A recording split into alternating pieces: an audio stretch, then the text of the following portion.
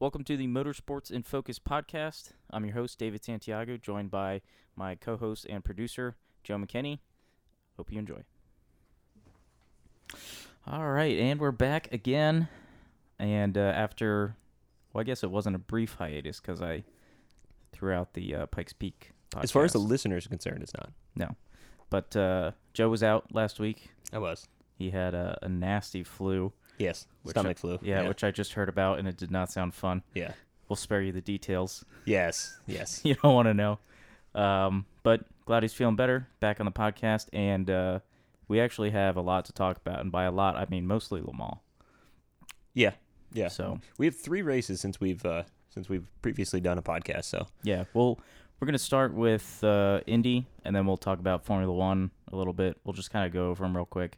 But I think the main focus is definitely going to be Le Mans because it's Le Mans. it is Le Mans. So, all right. So Indy, what were your thoughts on the race overall? I actually thought it was pretty good. It was at Road America. Great track. Yeah. It immediately, like 3, 4, 5 laps in, whatever it was, you just, I don't know about you watching it. I sat back and went, they have to be here every year. Yeah. And these are the types of circuits that IndyCar needs to be at. Like, it just made me go, God, there are way too many good American circuits like this that Indy needs to be at. Like, why are we not a VIR this year? Are they really not? No. That's why ridiculous. is that not a thing? Yeah. Why Should are be you every not year. at Sonoma?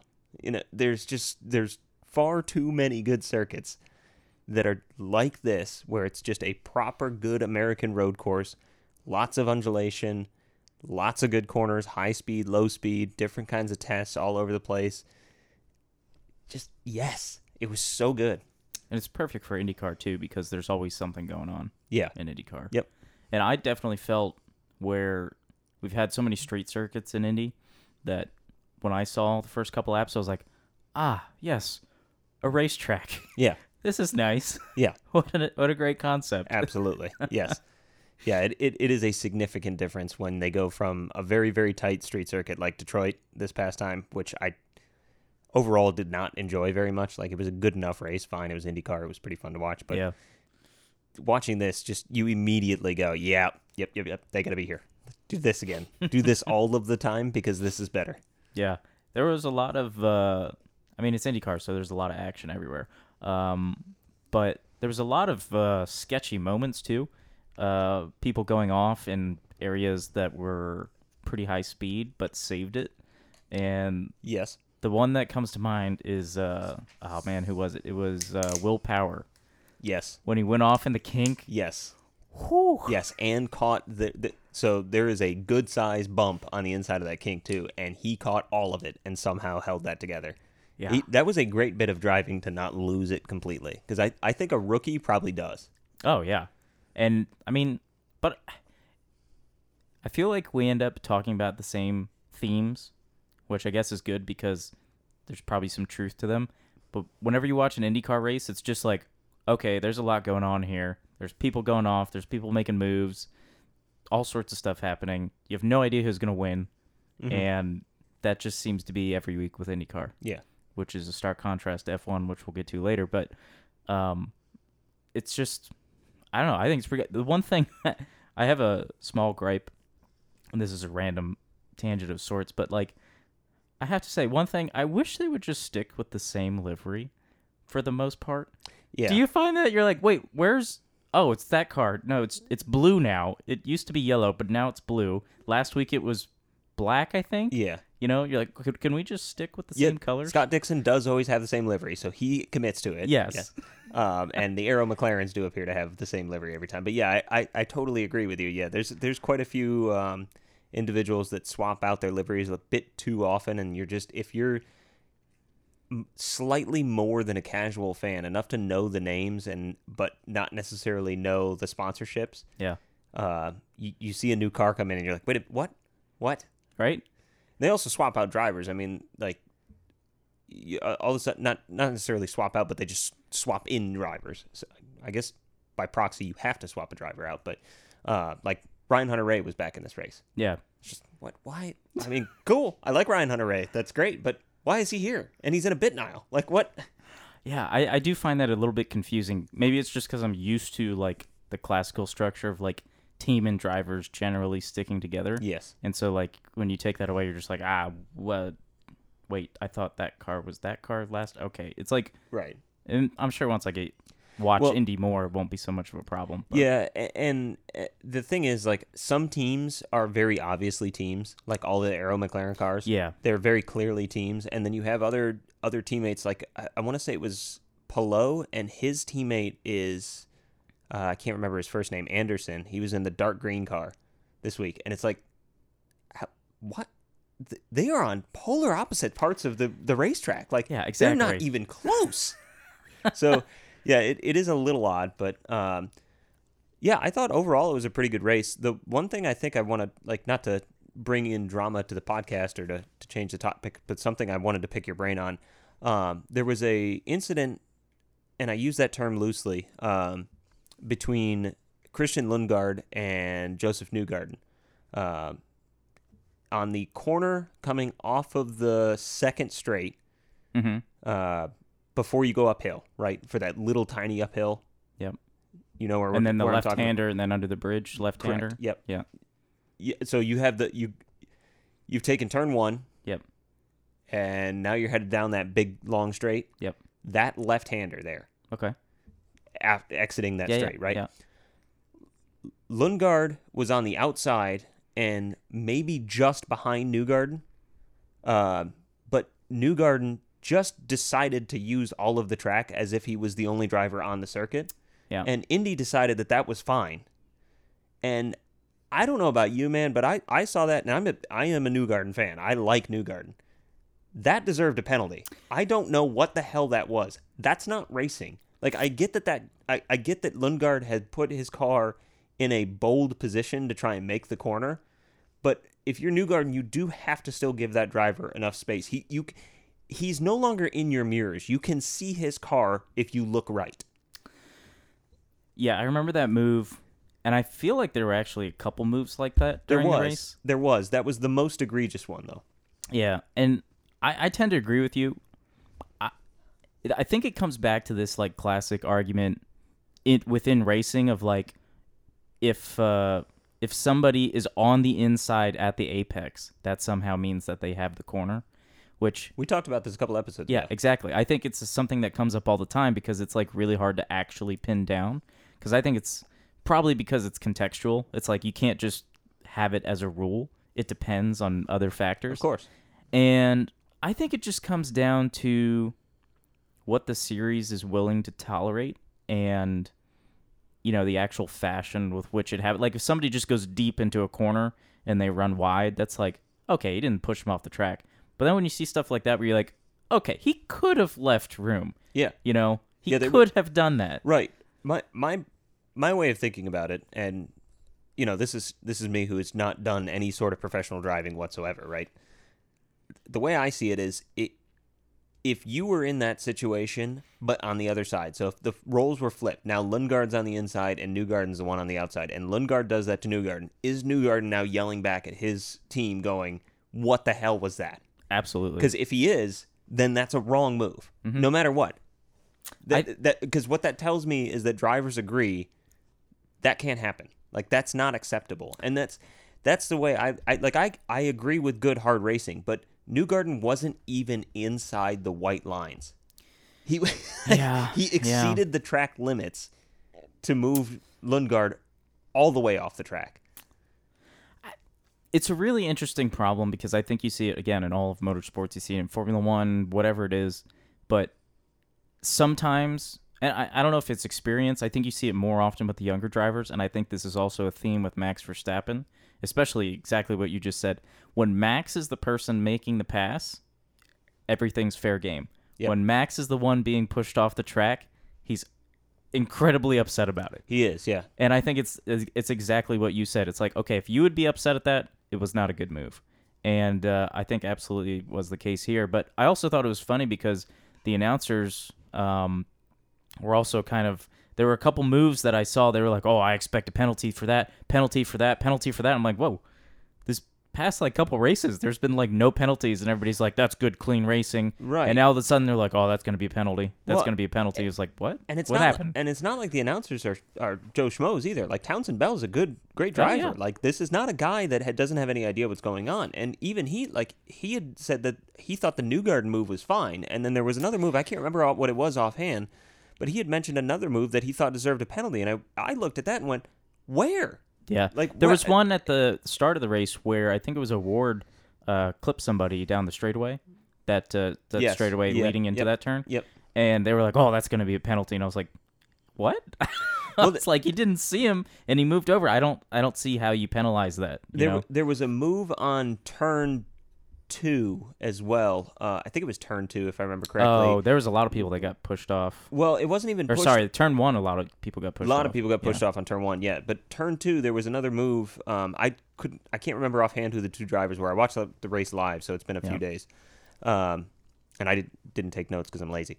But there was an incident where they claimed that the driver.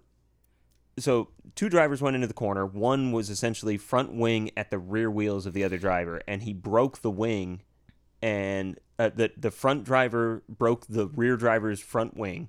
Yep. And then the front driver went off the circuit just a touch, right? Mm-hmm. Clearly, like just contact, they moved around, right?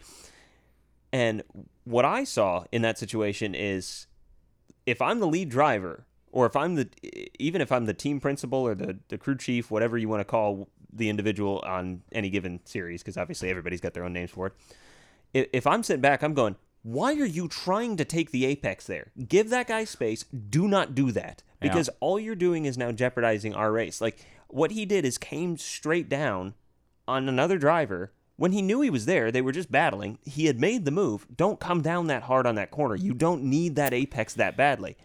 But like, I get the racing aspect of it as well, but also to sit here and listen to the announcers go, "Oh, that was a big lunge by the follow driver." It's like, it wasn't a big lunge. He's just trying to hold the inside line to then have a chance down the straight, which is totally fair. I think that's a justifiable thing. What do you want him to do? Back entirely out and just go, "Yeah, nope, he got it."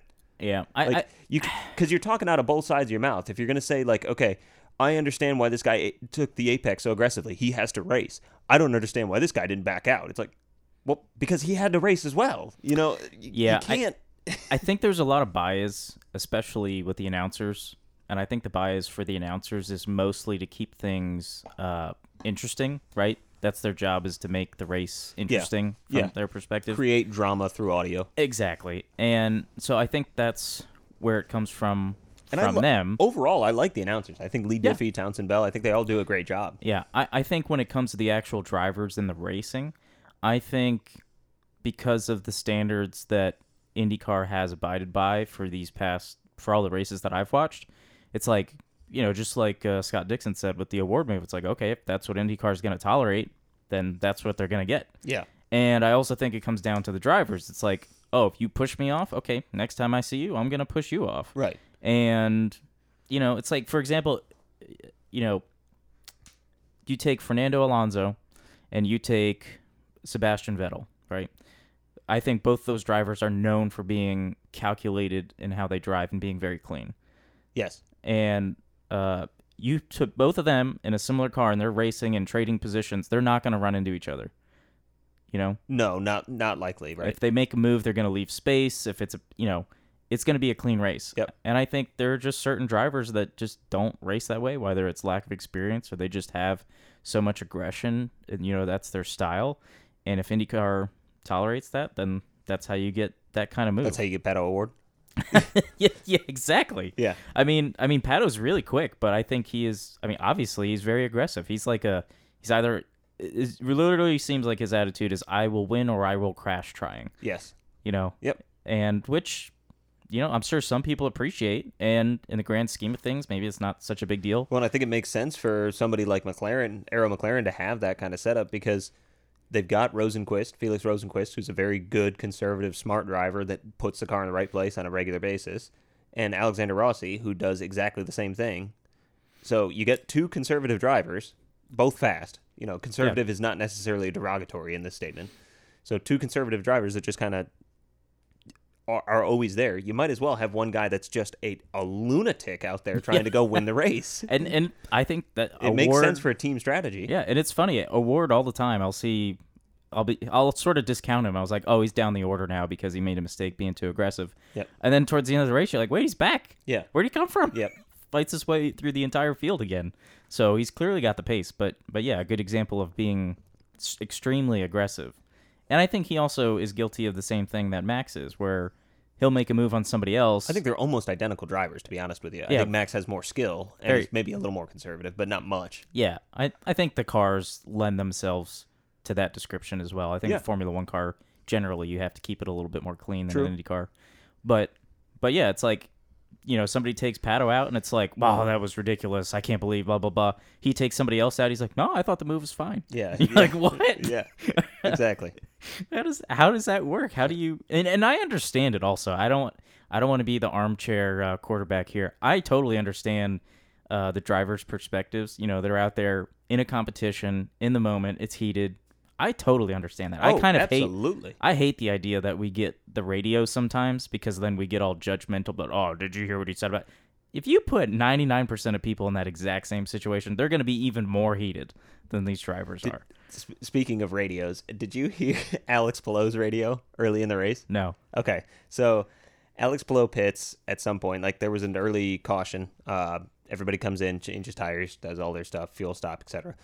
Palou comes in, the race is kind of settled in a little bit, and he radios to his team, how long do I have to have these tires go on? And they give him the data.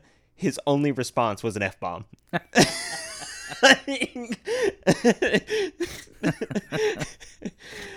Ended up winning the race. Yeah. Did a fantastic job. Dude is ridiculously fast, man. Yeah. Apparently he was testing a Formula One car in Canada before coming down to do that race. I wonder who's looking at him. I don't know, but somebody is smart. Yeah, I mean, he's really fast. Dude, he got, so for those of you that didn't watch the race and want to tune out now, I guess I kind of gave away the winner, but I'm going to give away a little bit of the details at the end. Colton Herta was actually leading the race for most of the race, which is not that atypical. Colton Herta is very fast on circuits. Yeah, I thought he was controlling the race quite well, and then at the end just... I have a thought on Colton Herta that I want to expand on a little bit, okay. But I'll save it for after the Palou discussion. So Palou, he was just hanging in there right behind Herta, doing a good job managing tires, managing fuel, which I love. Again, I love that they have to manage fuel. I just, that aspect, as far as adding one more thing onto the driver's plate to have to figure out what to do, I would love for fuel stops to come back in Formula One. I think it would make such a big difference. But Palou does a fantastic job. Herta's just kind of hanging in there, anywhere from 1.5 to 3 seconds. Maybe he extends it to 4, but not much more than that. And it's just kind of hanging in there. Within like 3 laps of Palou passing Herta, he had extended it to a 6-second lead, just gone. And it wasn't an effort at all. He just disappeared. Yeah, and Herta dropped these are back. spec vehicles. Yeah, Herta dropped back even after that too. Yeah, but the thing is, Palou just left the field. Yeah. Just decided he was faster than everybody else, and it looks like it, man. Like you got to remember, he is a weird incident with Rinus VeeKay on the pit lane away from potentially being a 4 straight race winner, because he at Indy 500. Yeah, absolutely. I think he would have had a very high chance of winning that race if that incident didn't happen in the pits. Yeah. But yeah, no, I totally agree. Although I have seen a couple times now in Indy, somebody will be controlling the race in the lead, and I don't fully understand the tire strategy with the Indy cars between, they have their primary and alternates, which is the equivalent of like soft, medium, whatever. They pretty much have a soft and a hard for the race. Yeah. So sometimes it seems like somebody gambles and is just trying to limp the car to the end. So I don't know if that was Herta's case or not, but then someone else just comes and... You remember in Formula One, like in Vettel's era, when we had all, 4 different tire compounds and, somebody would be on softs at the end, somebody be on mediums. We're like, oh, we're going to get a battle here because the guy behind is on softs. Yeah. And so it kind of seems like that. And it's unfortunate because it's got to suck for that driver because they're like, I can see the end, and then somebody just blows right by, and they have no pace in the car. It does, but when the people that love to claim, oh, well, that just turns it more into a team event. No, that's all about driver strategy. Yeah, like that and is managing the tires. Exactly. Yeah. It's very, very important to that aspect. And but managing tires is always a thing too. So yes, it is. Even if you change the compounds and stuff, you still have to manage tires. Well, and I figured out because I always have a hard time. I don't know if you have the same issue, but I can never remember which of the two are soft at Indy because they don't say very often. They just call them the primaries and the alternates. Yeah, I don't know either. So easiest way to remember it is think of it like a safety on a firearm. Anybody that knows firearms well enough, red means you're hot, right? You got to go. So those are softs. Those are your softs. Okay. That's your fast button. All right, fair enough. So like I just thought of it. I'm like, okay, you got black and red. What else uses black and red? Well, safeties on firearms. Really easy to remember that. If you don't use firearms, I don't know what to tell you. But the point I wanted to make on Colton Herta. So Colton Herta was maybe the best young driver last year. Last couple of years, really. I think his rookie year was 2 years ago. It may have been last year. I can't remember offhand. But he was extremely good last year in particular. And his crew chief was his father, Brian Herta. His crew chief is now not Brian Herta. Brian Herta is now managing Kyle Kirkwood, who is having a phenomenal season. That's got to be weird. Yeah. So I like Colton Herta, but it looks to me like the key was really Brian Herta, who was a fantastic IndyCar driver himself. But Brian Herta did such a good job of managing Colton and helping Colton win races and put himself in the position, because now what I'm seeing, just as a spectator, I don't see Colton winning races the way he won races before. He's not going out and commanding, like, dude, Barber, I think it was Barber last year, just from start to finish was better than everybody else, no questions asked, managed the race perfectly, no mistakes, everything was done right. And that's like, we all sat back and went, wow, Colton did a fantastic job. We have not seen that this year since Brian Herta's now managing Kyle Kirkwood and not Colton. That's interesting. I just thought it was one of those things. It's like, this is odd. It's a little odd. That's the kind of convenient, stuff, I guess is a better way to put it. Yeah, that's the kind of stuff that you don't really take into account that often, but it's a huge piece of the puzzle. It's just like a lot of the success you see in Formula One with different Formula One teams, I think gets attributed, for example, like Mercedes when they started dominating. I think a lot of people see that and go, oh, wow, Mercedes, like the brand Mercedes came in and did really well. Like, as you know, generally in Formula One, when a brand comes in, they buy a team that's already there. Because, like, you do not want to set up from scratch a Formula One operation. Look at what Haas has been trying to do forever. Exactly. It's extremely difficult. And so you just buy something that's already existing and try to improve it.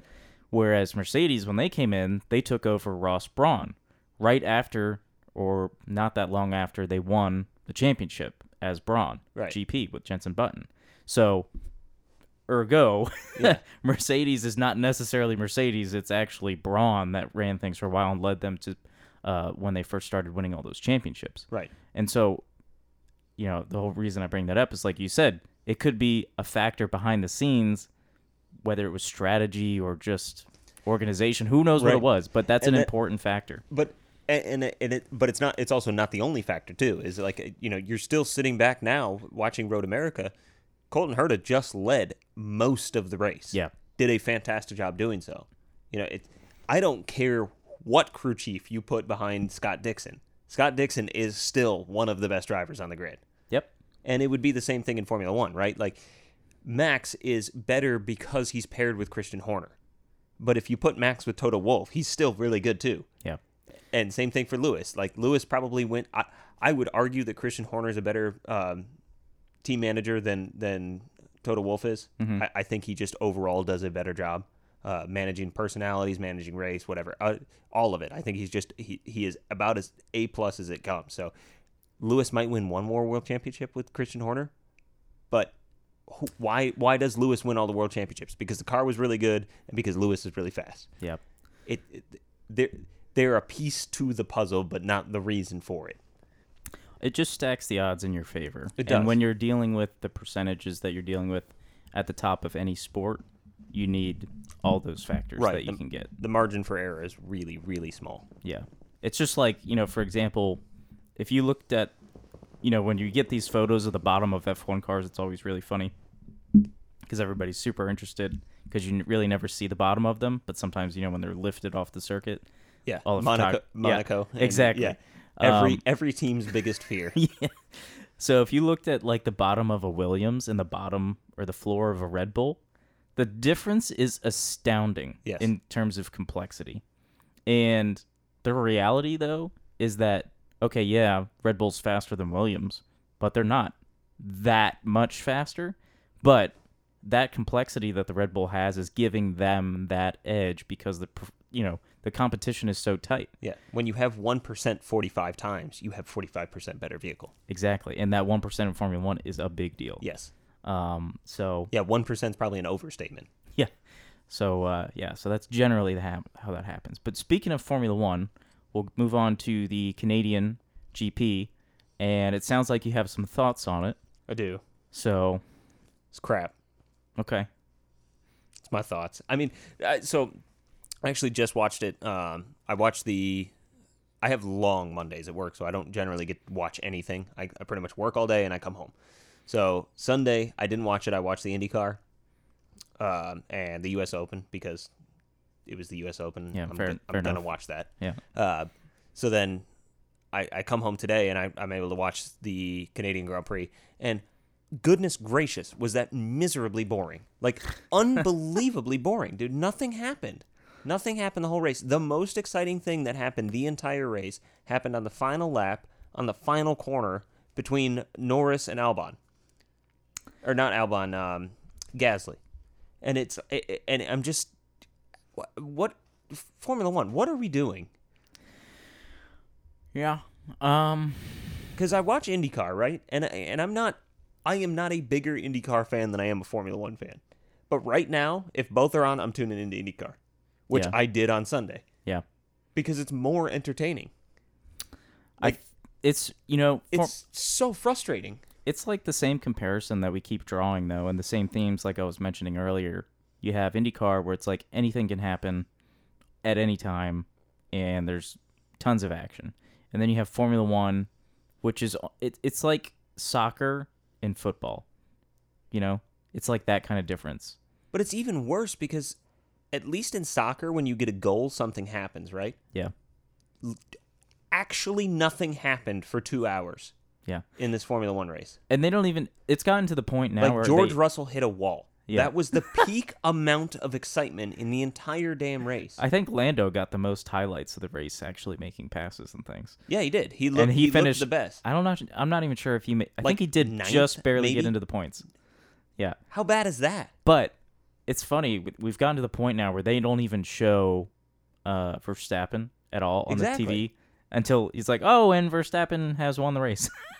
Well, and what's crazy is it's like I remember that being a thing regularly when Vettel was winning. I was about to make that early on in the Mercedes era with Hamilton, but those wins were by 40 some odd seconds or a minute and a half. Like those were weird wins, like just gone. Yeah. The dude just disappeared. This was like 8 seconds the whole time, but it was an insurmountable 8 seconds. Yeah, I've thought about this a lot because, and I think we've gone into it before on the podcast, but Formula One is almost always destined to enter this situation in where everything is so calculated that it's just like there's so much that you can predict will happen because it's so calculated. Well, predictability comes when creativity is stifled. Yes. But there's no creativity in Formula One at this point. Yeah, but there's also just no parity, and that's the thing. It's like, I think we've discussed this before. There have been great races in Formula One in seasons that people generally think of as really boring. Mm-hmm. So it's not that there isn't good racing. There sometimes is really great racing, but it's like nobody can really pin down what actually leads to that happening. And that, I think, is the great mystery of racing in terms of entertainment. I'm thinking back to you can pick almost any track, and at some point it will have a really exciting race, and then you come back and be like, why was that race so exciting? And you're like, well, there's a bunch of battles, but it actually, it didn't rain, or, so-and-so still won. And normally when that happens, it's not that interesting. But sometimes people just, I don't know if it's psychological, where they just go at it and they have a proper fight. Maybe sometimes they're just too focused on strategy that they don't do that. I don't know. Yeah. Well, I mean, this is a perfect opportunity. This race in particular was a perfect opportunity to see Mercedes and Aston Martin battle it out. You had the two best drivers, maybe the two best drivers on the grid. There's a case to be made that that's number one and number two, and Max just has a great car. Yeah. I'm not sure I agree with it, but that's at least a case. You have two of your top three drivers right there, battling against each other. Nothing happened.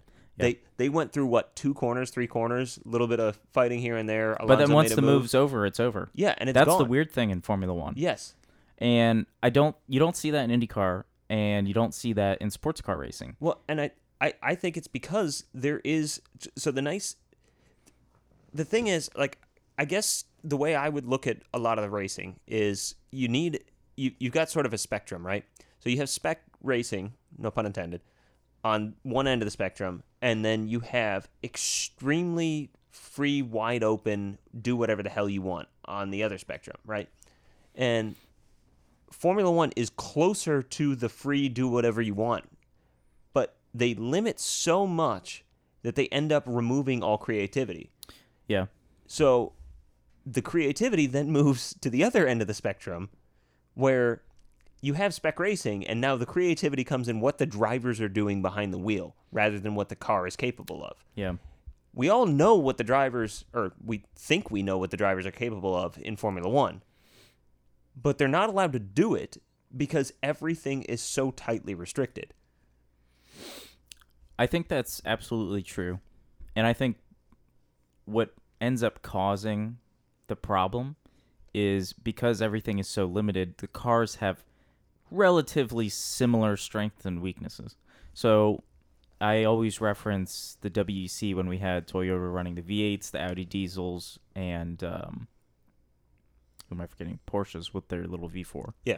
So you had one was gas, one was diesel, turbocharged, naturally aspirated, different hybrid systems, and yet they were all able to race in competitive way, and right. You still didn't know who was going to win. And different tracks, you'd be like, oh, Audi is going to be really strong here, and this car is not going to be. They had, if you think of a video game performance chart, right? They were all skewed in different directions.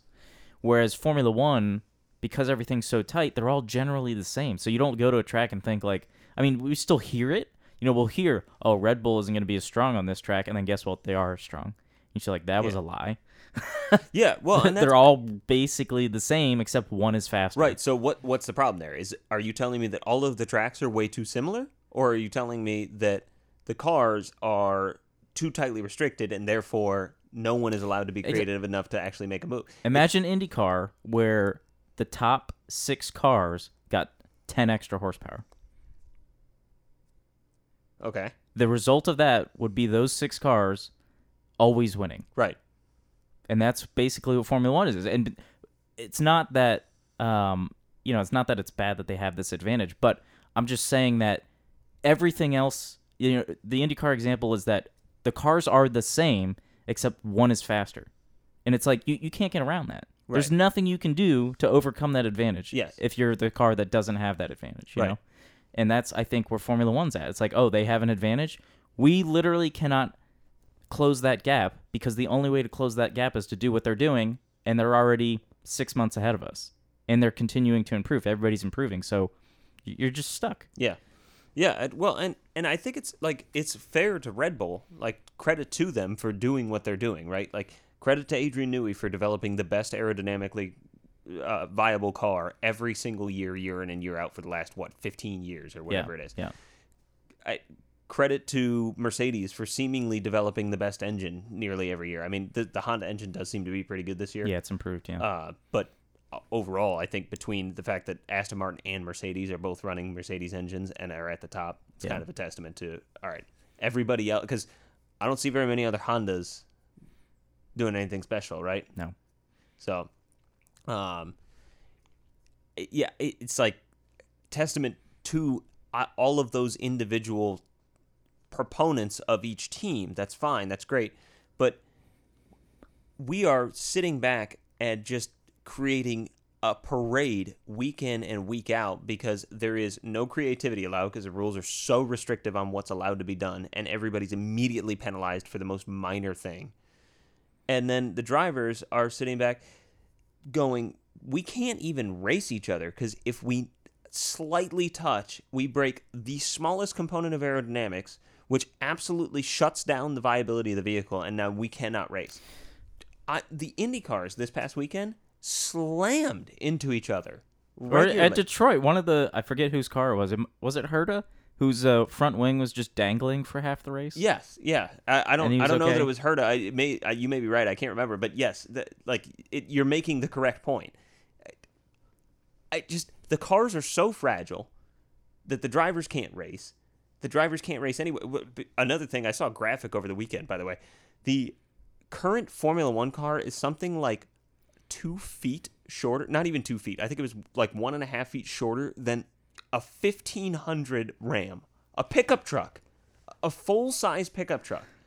Could you imagine those trying to go around the circuit? And everybody's like, well, it doesn't look like there's any space. Well, yeah, no kidding.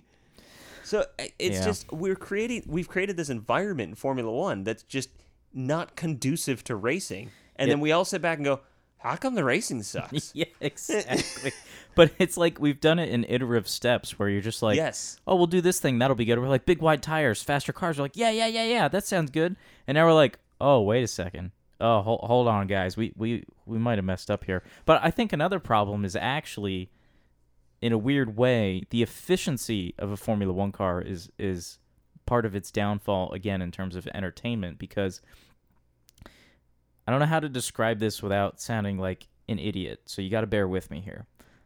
And I say that because I'm going to use a bad example, but I hope the point still is valid. So in the video games and racing sims that I've played, the interesting thing when you drive a Formula One car is like compared to something like a GT car, right? Is a GT car on the limit is like you're like doing some black magic stuff where you're just feeling it just slide a little bit and you got to do everything just right, and it's the edge is a much bigger space compared to something like a Formula One car where you're just like, okay, this corner's just flat and the only thing that matters is your line. And that does matter, but it's like you're talking like fractions of fractions. Versus, again, the GT car, you're sliding, you might gain a little bit on the entry, but then you lose a little bit on the exit. It's like flowing a little bit more, whereas something like a Formula One car is so good, and it's especially like math every corner. Exactly. That's exactly my point. Is it's like you could calculate it, and think about it. Like if they're hitting their braking points, and they are on the corners that are flat out, they have a decent line. You could basically break it down. You go, you know what? Actually, there's only like 2 or 3 places on the circuit where there's really time to be lost or gained. Everything else is like academic. Yes. And I think that's a big part of the problem. And it depends on the circuit, too. There's some circuits that I think are maybe easier for a Formula One car to get around. You know, think of like these corners with like sweeping corners. They're just flat, and they're steering through it. Yeah. And like I said, that's just academic. Well, and look at the circuits that have the space. Those are the ones that generally seem to put up the best races. We say every year Coda's one of the best races every year. Why? Because there's a lot of space. Because there's a lot of room for these guys to actually to make some moves and do some and things. Make mistakes. Because Coda's actually a really weird, tricky track. It is. It's very technical. Yeah. But I think the biggest battle that Formula One has to face right now is if they care about racing, and I'm not sure that they do, as a organization, which is fair. If that's the direction you want to head down, and you want to go, we are full on technological development. I think you're lying to yourselves because you're not. You're just not going with unlimited technological development, especially now with Liberty. But if that's the route you want to go down, fine, go down that route. If you want to try and incorporate racing, they are then limited by the fact that you do not want the marketing. Imagine, I'm gonna make the point for Formula One, and then I'm gonna make an analogy. So you cannot go into next year running slower, fastest laps every single race. That would be like on the PGA Tour. All you ever see right now on the PGA Tour is, oh, driver distance. Look at this guy. He hit it 395. And then they go, all right, well, this year, longest drive on the tour, 333. It's like, what the hell happened? What did you guys do? Yeah. And that's where Formula One's stuck right now, is they have to continuously improve lap time. Well, how do you do that? You just, again, like you said, it's all mathematics. It's calculators, right? Whereas if we shrunk the cars, made them more difficult to drive, yeah, your lap times aren't as fast. Hell no. There's no way they are. But guess what happens? People make mistakes. The racing gets more entertaining. Exactly. Cars are able to battle. There's more space on the track. The quote-unquote line is not the line anymore. There's multiple lines you can take. It's really tricky in Formula One too, because the teams are just going to find a way. And I think there's a chart you can find where they have done that before. Basically, the F1 cars haven't really gotten any faster, I think, since the mid to late 80s to 90s. We've basically been stuck at those speeds because they're not really willing to make them faster or let them be faster. But the lap times have changed. Not really. They're still running the fastest laps. Now they are. But if you look at this graph, you'll see that they get really fast, rules change, and it drops back down. And then they figure it out again, and then rules change, it goes back down. Right. And it sort of ebbs and flows like that. But my point in saying that is that, when we first, even the hybrid cars, when they first came on, we saw the cars sliding, because now all of a sudden they got all this power and torque. Even when we switched to the wide tires, they had a lot more grip, but they were also messing with the aero and stuff. And then guess what? They figure it out. And when you watch the races now, I don't think you really see anybody sliding unless they're on the dirty part of the track and the marbles, right? Or if it's raining, obviously, or they've made a big mistake, like when Russell went into the wall. That was a big mistake. You shouldn't have to You shouldn't have to make a mistake to slide the car. You should be, exactly. You should be on that limit. Again, going back to IndyCar, you see IndyCars sliding out of almost every corner. Yes. And they look squirrely as all get out. Yeah, and if you saw that in F1, it would fix all of the racing. You see it in WEC. Yeah. You see it. We said it immediately on what was it, Sebring? Yeah, it was Sebring. The cars being twitchy. The Ferraris were all over the place, and that was actually a point I wanted to make too. Is you say, oh well, Formula One will always figure it out. I think Sebring is a perfect example. You take turn 17, ridiculously wide, right? Just the widest corner humanity has ever come up with. Yeah.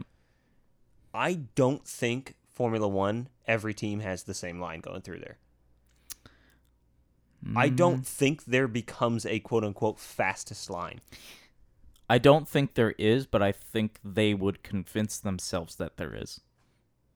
I think the racing would still end up in the same spot. Yes. Okay, I see what you're saying. Yeah, I think it's a psychological thing that the drivers have, but I think it's because they have that with everything. I mean, their routines, their training, I'm sure they do simulator work. Everything is down to a science, and I'm sure that's just how they do things. They would go, "This is the fastest way through 17," and everybody else would be like, "Okay, bud." Yeah. Sure. Yeah. But everybody would adopt it because they believe it's the fastest way through that corner. Right. And I think you see that at Monaco when they're avoiding the bumps and you see them swing out to the inside and then swing back out. I'm sure it's faster, but those guys are fighting for such small pieces of time that I'm sure if they just drove over that bump, it'd be okay, yeah, there's a bump there. I don't want to hit it. But it probably doesn't affect the time that much, Yeah. Especially the way the cars are set up. Well, no, I bet you it's not even a time concern for them. I bet you it goes back to what we were saying about the cars being fragile. It's probably oh, you're going to damage the floor. Yeah. Which is ridiculous. Yeah. But, the point is if one person's doing it, they're all going to adopt it. That's just how it is. Whoever the fastest guy is, yeah. Yeah, exactly. Yeah. And, that's just how it is. I understand that, but yeah, I think it's an interesting point, But again, it's just the psychology of F1. And I don't know if it's just my opinion when we were dealing with all the dirty air problems. Yeah. I know that's a thing, and I'm sure it sucks, but I think 80% of that was psychological. Maybe, but I think you're also you do have everybody's closer. The whole pack is jammed up a little bit. Absolutely. But in terms of like making passes, I think 80% of that was like somebody come out of somebody else, oh, I got to deal with dirty air. I'm just not going to be able to make the pass, you know? Where all of a sudden you'd see another race where you're like, wow, that guy didn't have any problem whatsoever getting around that driver. But what happened there? I think you solve so much. Like, if you don't want to go down the route that we've said multiple times where it's like you just give them 100 kilograms of fuel for the race and you figure it out, which I think is the real solution for Formula One, because now you allow all technological development to just and it's extremely exciting then, because rampant. Imagine 10 different teams coming up with 10 different solutions. I guarantee you Ferrari runs a V10. Or something. I guarantee you they're in the V10. Yeah. Or something interesting. Which is amazing. Because there's no way in hell Mercedes is not running their V6 turbo. Well, I'll put it this way. Yeah. How excited would you be if I came to you, like next year, there's a rules change, and all of a sudden all the new cars start coming out. And I'm like, oh, have you heard about, Ferrari's new car and like the format of it and everything? Yeah. You'd be interested in what that was and seeing it on track. Right. Versus if I go, hey, Joe, have you seen the 2024 Indy car? You'd be like, I know exactly what it's going to be. 100%, who cares? Right. They changed the color. I couldn't care less about the IndyCar preseason. Yeah. The Formula One preseason is interesting because of technological development. And imagine what it would be like, if it was unlimited. Yeah, and WEC enjoyed that for a period when we were all like, oh, it's the new Audi. What if they changed? Well, look at what happened with the hypercar. We all of a sudden started hearing about, whoa, wait a minute, Porsche's getting involved, Lamborghini's getting involved. Like, what? And immediately everybody's going nuts.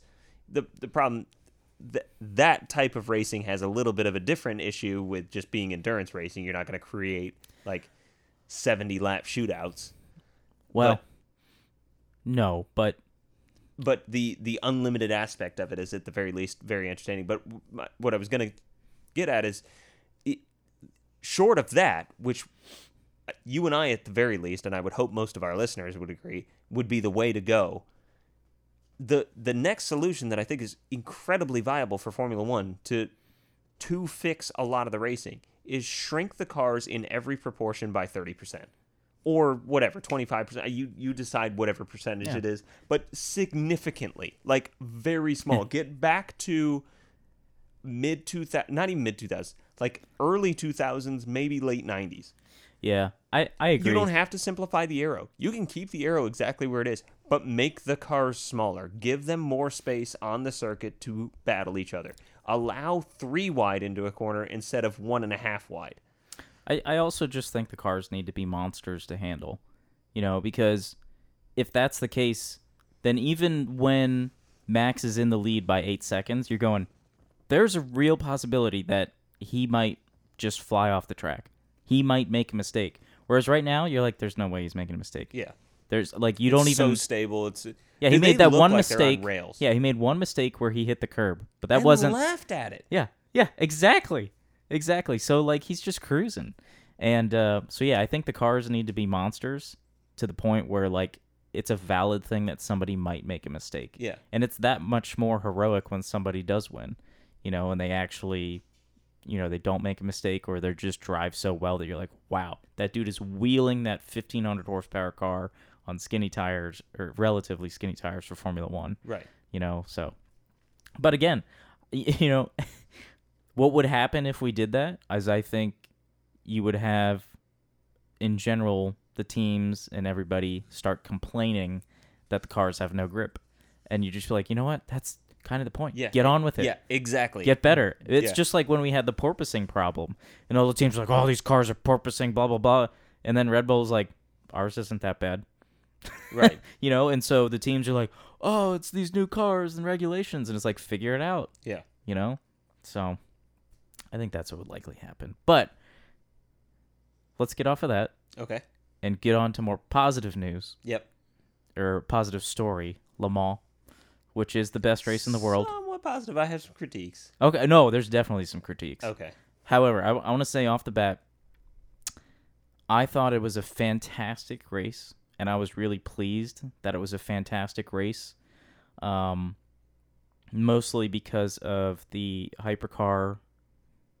I'm just going to say hypercar action because there's all sorts of stuff that happened. There was. Like, all the time. It was very endurance racy. Yes, Like, and it was just... They didn't necessarily race each other. They outlasted each other. Exactly. Yeah. But personally, I thought it was an epic race on top of the fact that it was the Centenary and Ferrari coming home with the win, which we'll talk about later. But the whole thing just ended up, at the end, I was just like, wow. That was maybe, all the stuff we were talking about in IndyCar and Formula One. If you're not into endurance racing, you might be like, oh, there wasn't that much racing. And that's fair. But personally, I saw the overall event as just like an epic event that I was pleased with how the Centenary Le Mans went, and also shocked that Ferrari came home with the win. I did not expect that. I was pleasantly surprised. Like, as a fan of racing, it was nice to see Ferrari get the win. Would I have preferred Porsche to get it? Yes, of course. Yeah. But we legitimately had, at several different points in the race, where I was thinking, like, at one point, I think the Hertz Porsche was going pretty strong, and I was like, oh, wow. Well, Jota was leading for a while there. Yeah, they were. Like, a solid lead. Yeah. And then at one point, it was the Caddy. And then at one point, it was in the night, in the rain. The rain had a huge effect. The Peugeots look great in the rain. Yeah. Yeah, I was like, wow, Peugeot might have an advantage here. I do like the Peugeots, and I love them. I want them to win Le Mans. But for this one, like you said, just the whole, just this historic encompassing of, look, this is, like you said, it's the Centennial race. It's everything about it. It's like you need Porsche, Audi, Ford, or Ferrari have to win this, right? You pick it. I don't care. But, one of those four. I don't want Cadillac winning it. I don't want Peugeot winning it. I don't want Toyota winning it. See, I felt like we were going to win no matter what, because I looked at all the teams that could possibly win. I'm like, there's a storyline for every single car entered in this race. I agree, but I'm a person...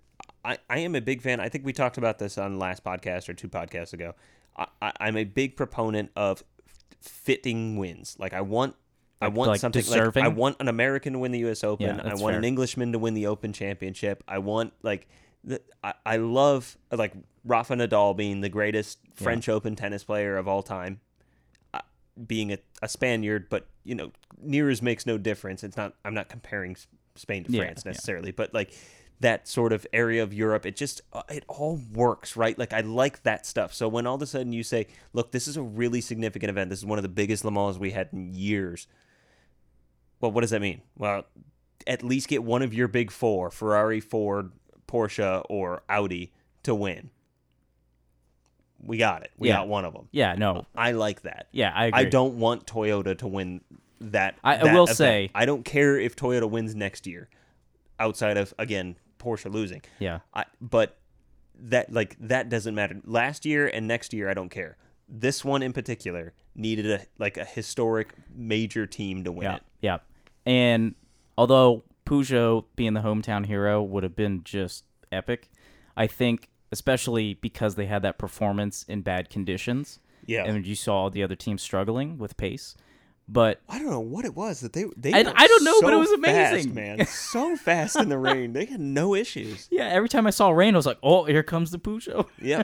and there was a lot of rain. Oh, there was a ton of rain. And then but even if Toyota won, cuz I didn't really want Toyota to win, but if they did, I was going to be like, "Fair enough, Toyota. All that smack I was talking about you guys racing by yourselves.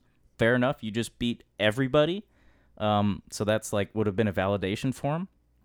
But yeah, it was an awesome endurance race. And like you said, the rain played a huge part because it came early and we had a situation like heavy rain on a portion of the circuit because Le Mans is such a big circuit. Right. And we had the classic people stuck on slicks, sliding off all over the place. Well, it was at the point where it was raining on a tenth of the circuit, essentially. So you really couldn't move off of slicks. You needed to be on slicks. Yeah. You just had to somehow navigate. Tiptoe. And then, of course, the call comes through. It's like, oh, it's raining at the Porsche curves heavily. Yeah. And you're like, oh, the great. worst spot possible. Like, outside of maybe the Mulsanne only. Like, if it was just that would be plain bad. dumping on the Mulsanne, then yeah, okay.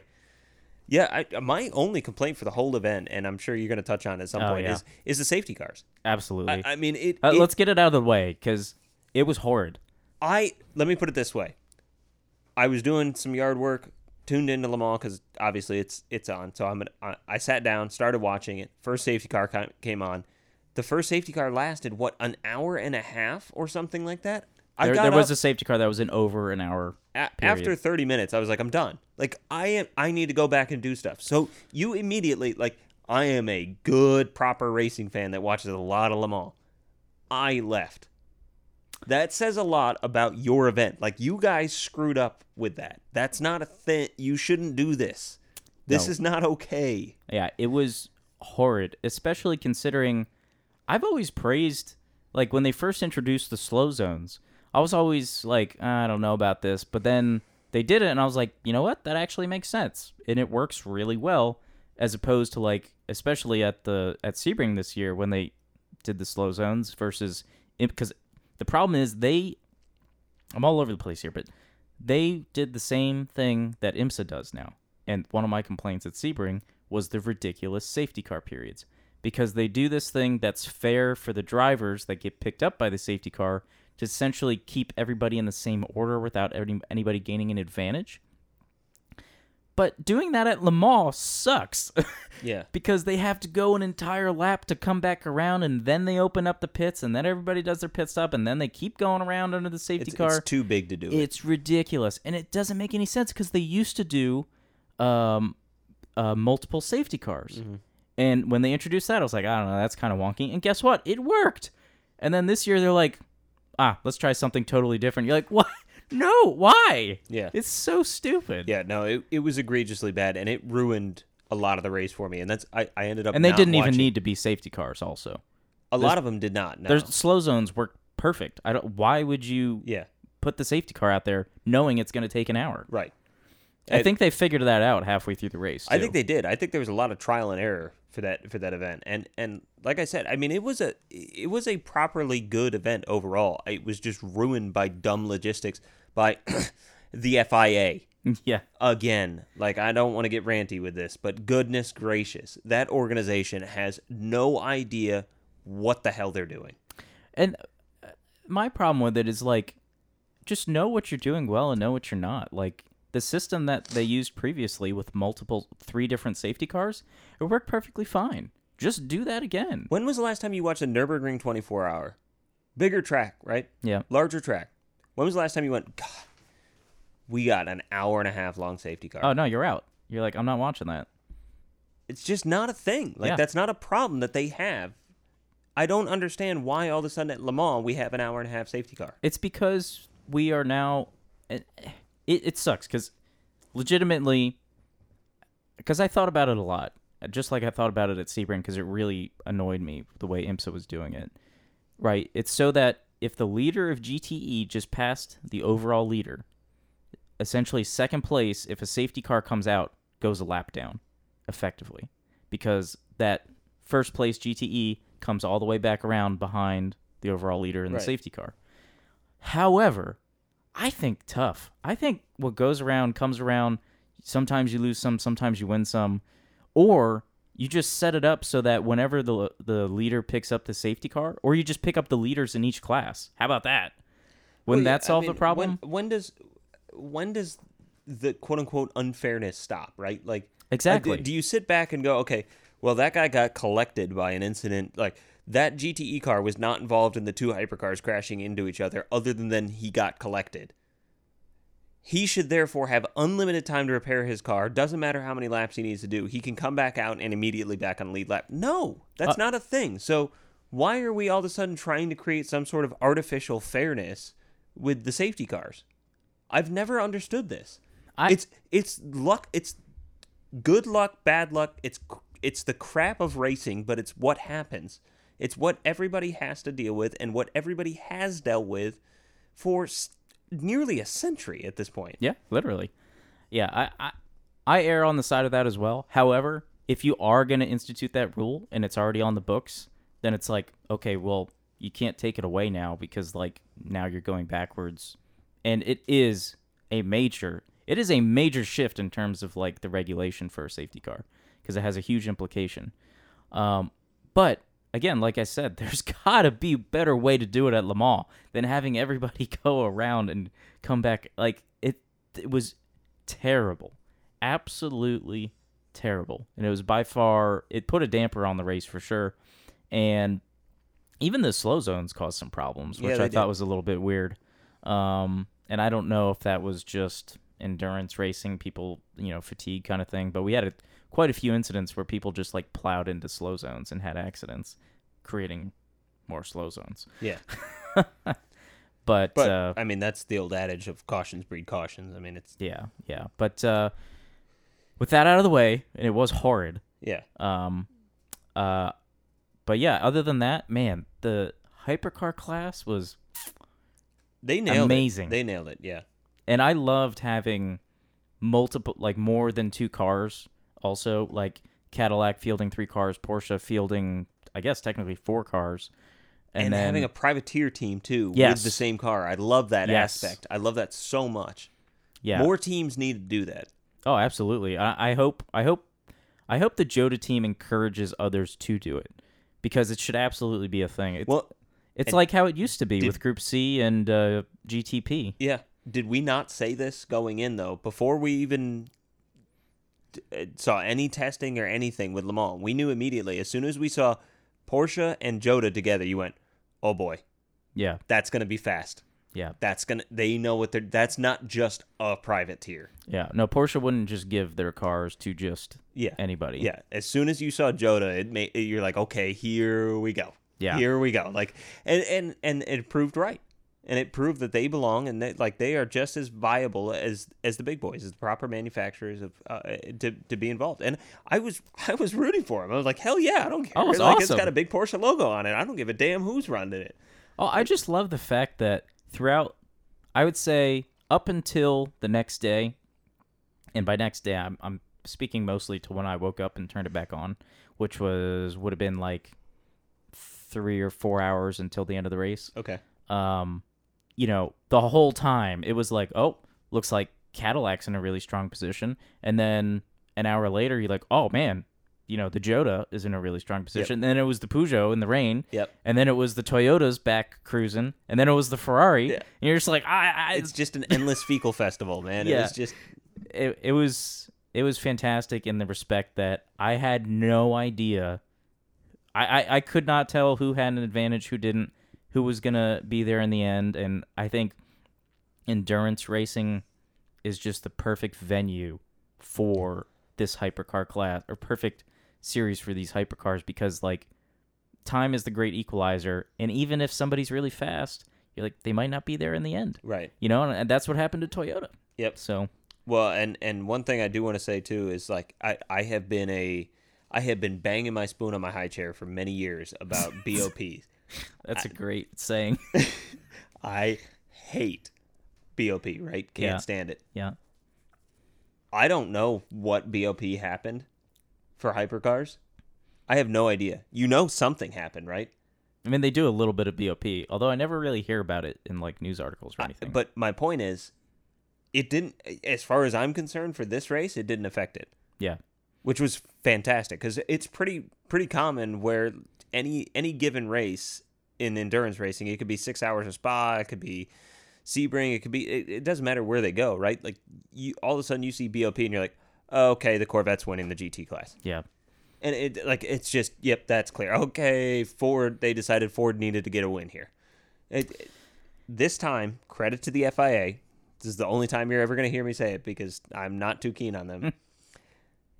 Credit to them. Whatever BOP they did was so subtle, or at least so correct, that I felt like at any given moment, 6 to 7 teams had a legitimate shot at winning this race. Yeah, and it changed depending on the conditions. Yeah. Like when it was raining, and that's the other thing with the rain.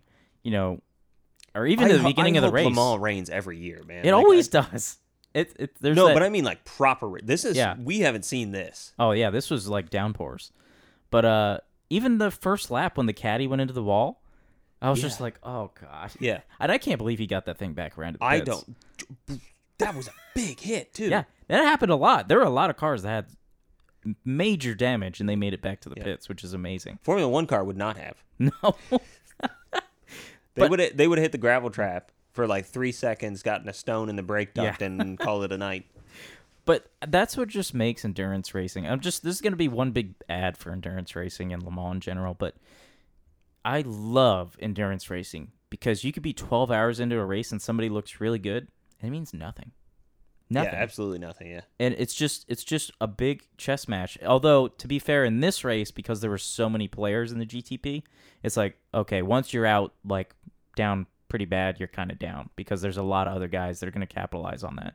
And that's eventually what you saw in the end. But, man, they were pushing and they were battling, and it was just fantastic to watch. And one thing I want to say, too, to any individuals that don't watch endurance racing because, I can't be bothered to watch 24 hours straight of racing. We've been there. We've watched 24 hours straight of racing. We've done, like, that's a thing, right? You can just as easily, as I do now, sit down, watch 2 hours, go do something. Yeah. Come back, watch another 3 hours, go do something. Watch 30 minutes, go do something. Next thing you know, you've accumulated 6, 12 hours, something like that, over the course of the 24 hours that the race is going on. And you can get a full feel for the race.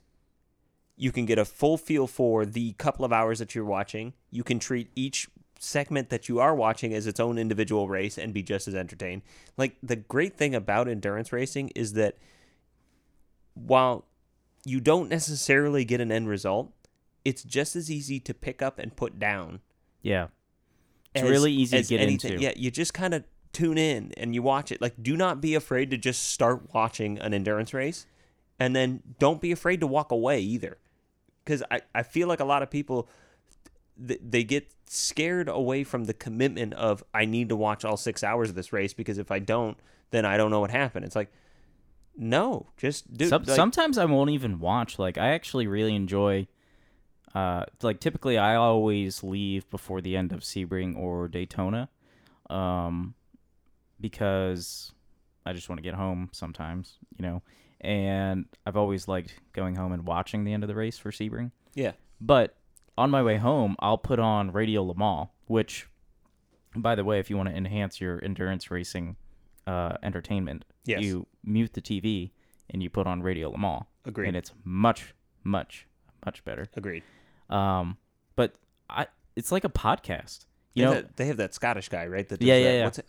I can't remember his name either, but he does everything. Sports car racing.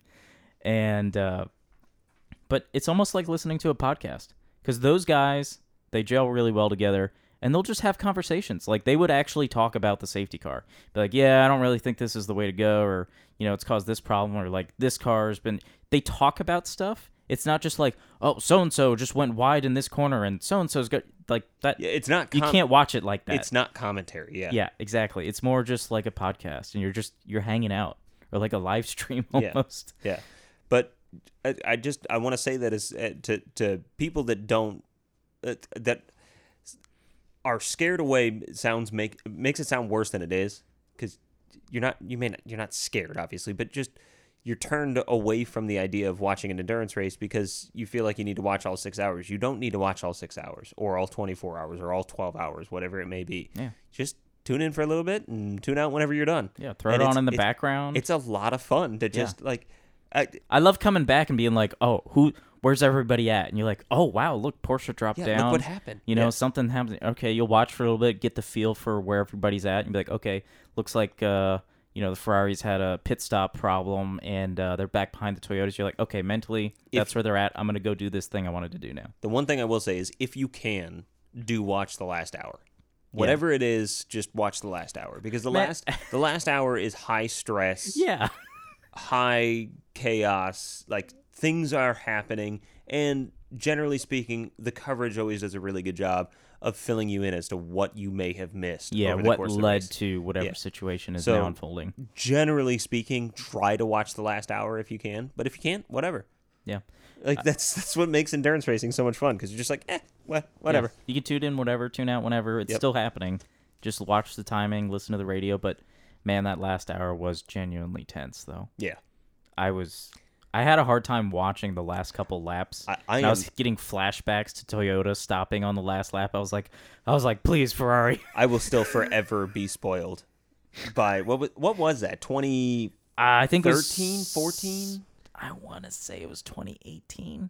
I think. Was it I'm really pretty that? Sure. No, it was not that recent. Yeah. Was it really? I'm pretty sure. I guess that's not that recent anymore. Yeah, you'd be. Yeah. The whole pandemic thing, like you lose 2 years mentally.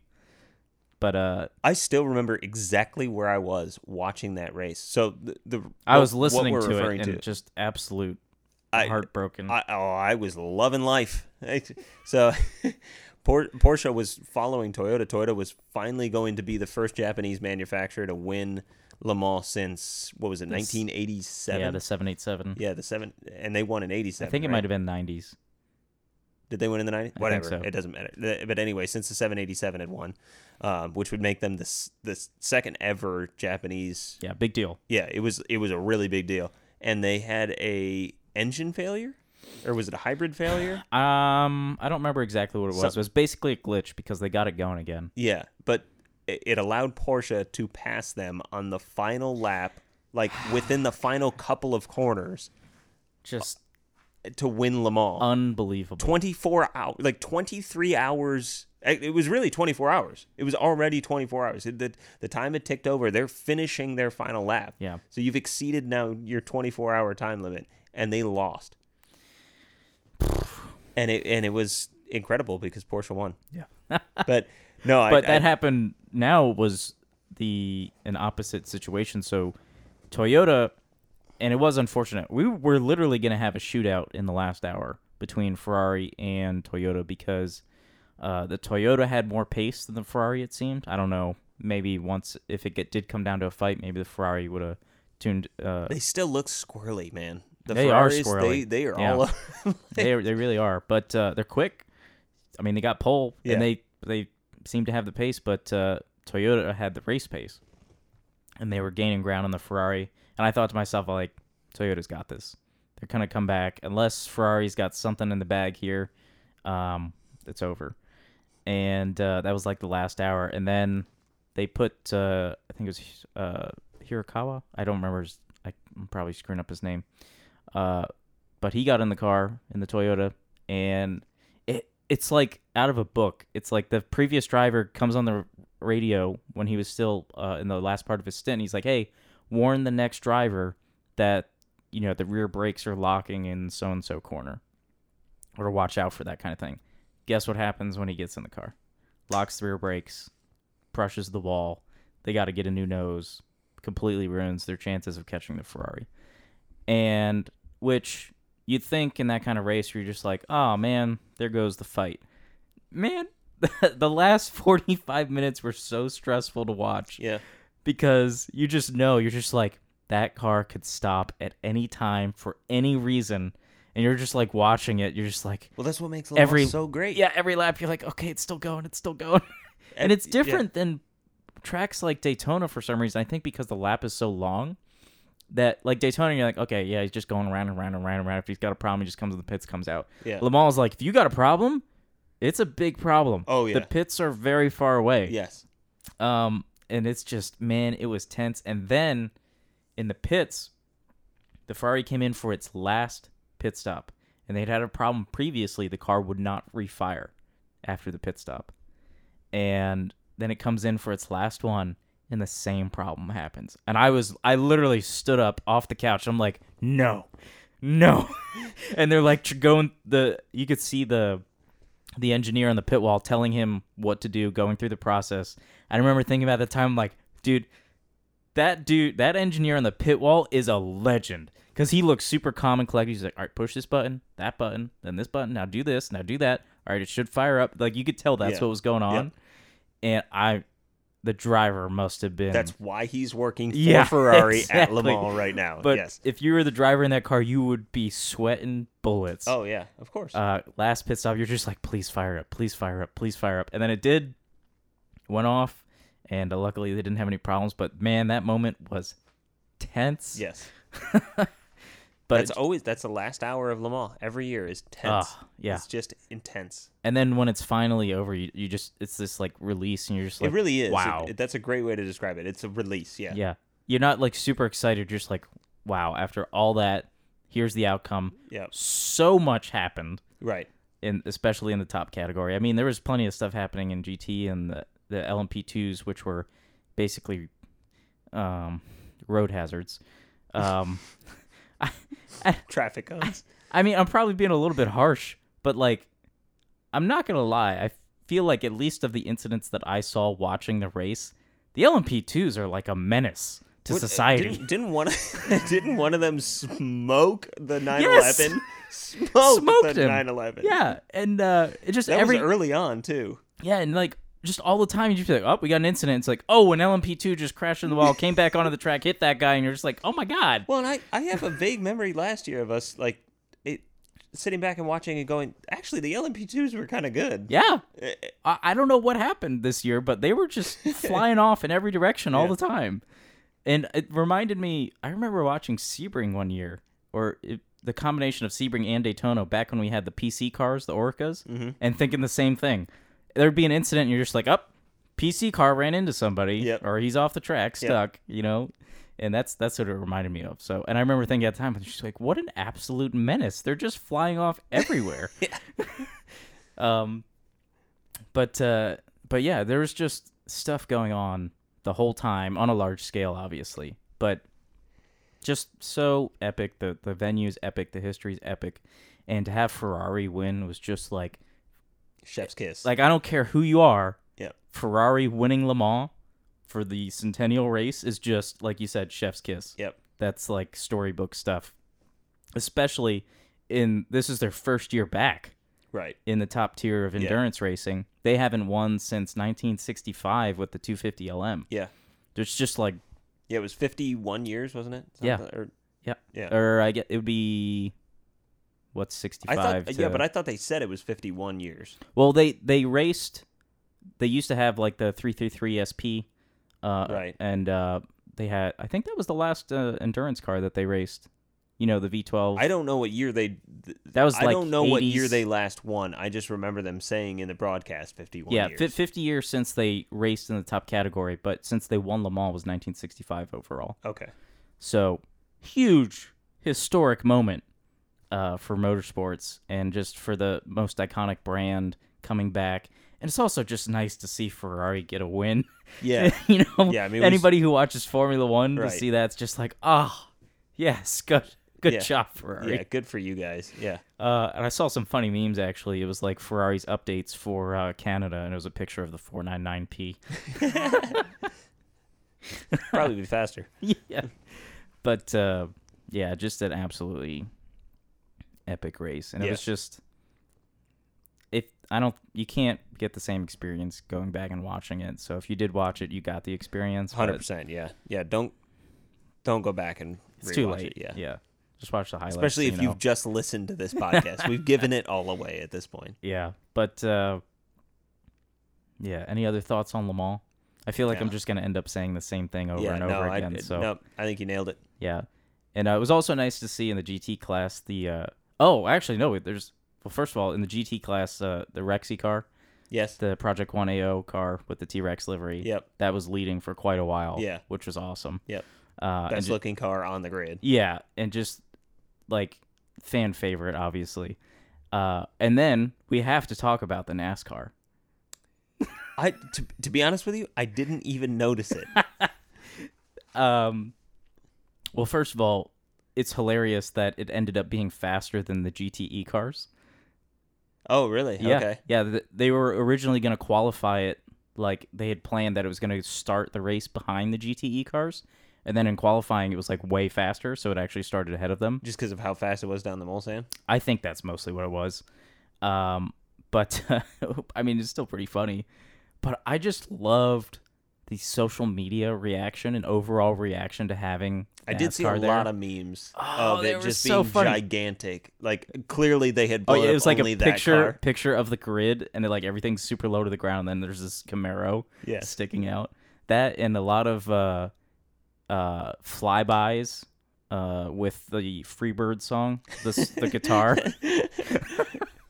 And just like the posts are always like, it's just like rah, and it's like American flags and eagles everywhere. That's awesome. And there's this one onboard shot again with the Freebird song where it's passing an LMP2 car down the straightaway, which is just hilarious. And they got to the finish. They were never really, well, I shouldn't say never, but it was going to be hard for them to actually beat any of the GTE cars because the way the car is designed, they would have had to take a much longer pit stop to change the brakes and stuff like that, which does have to happen in a 24-hour race.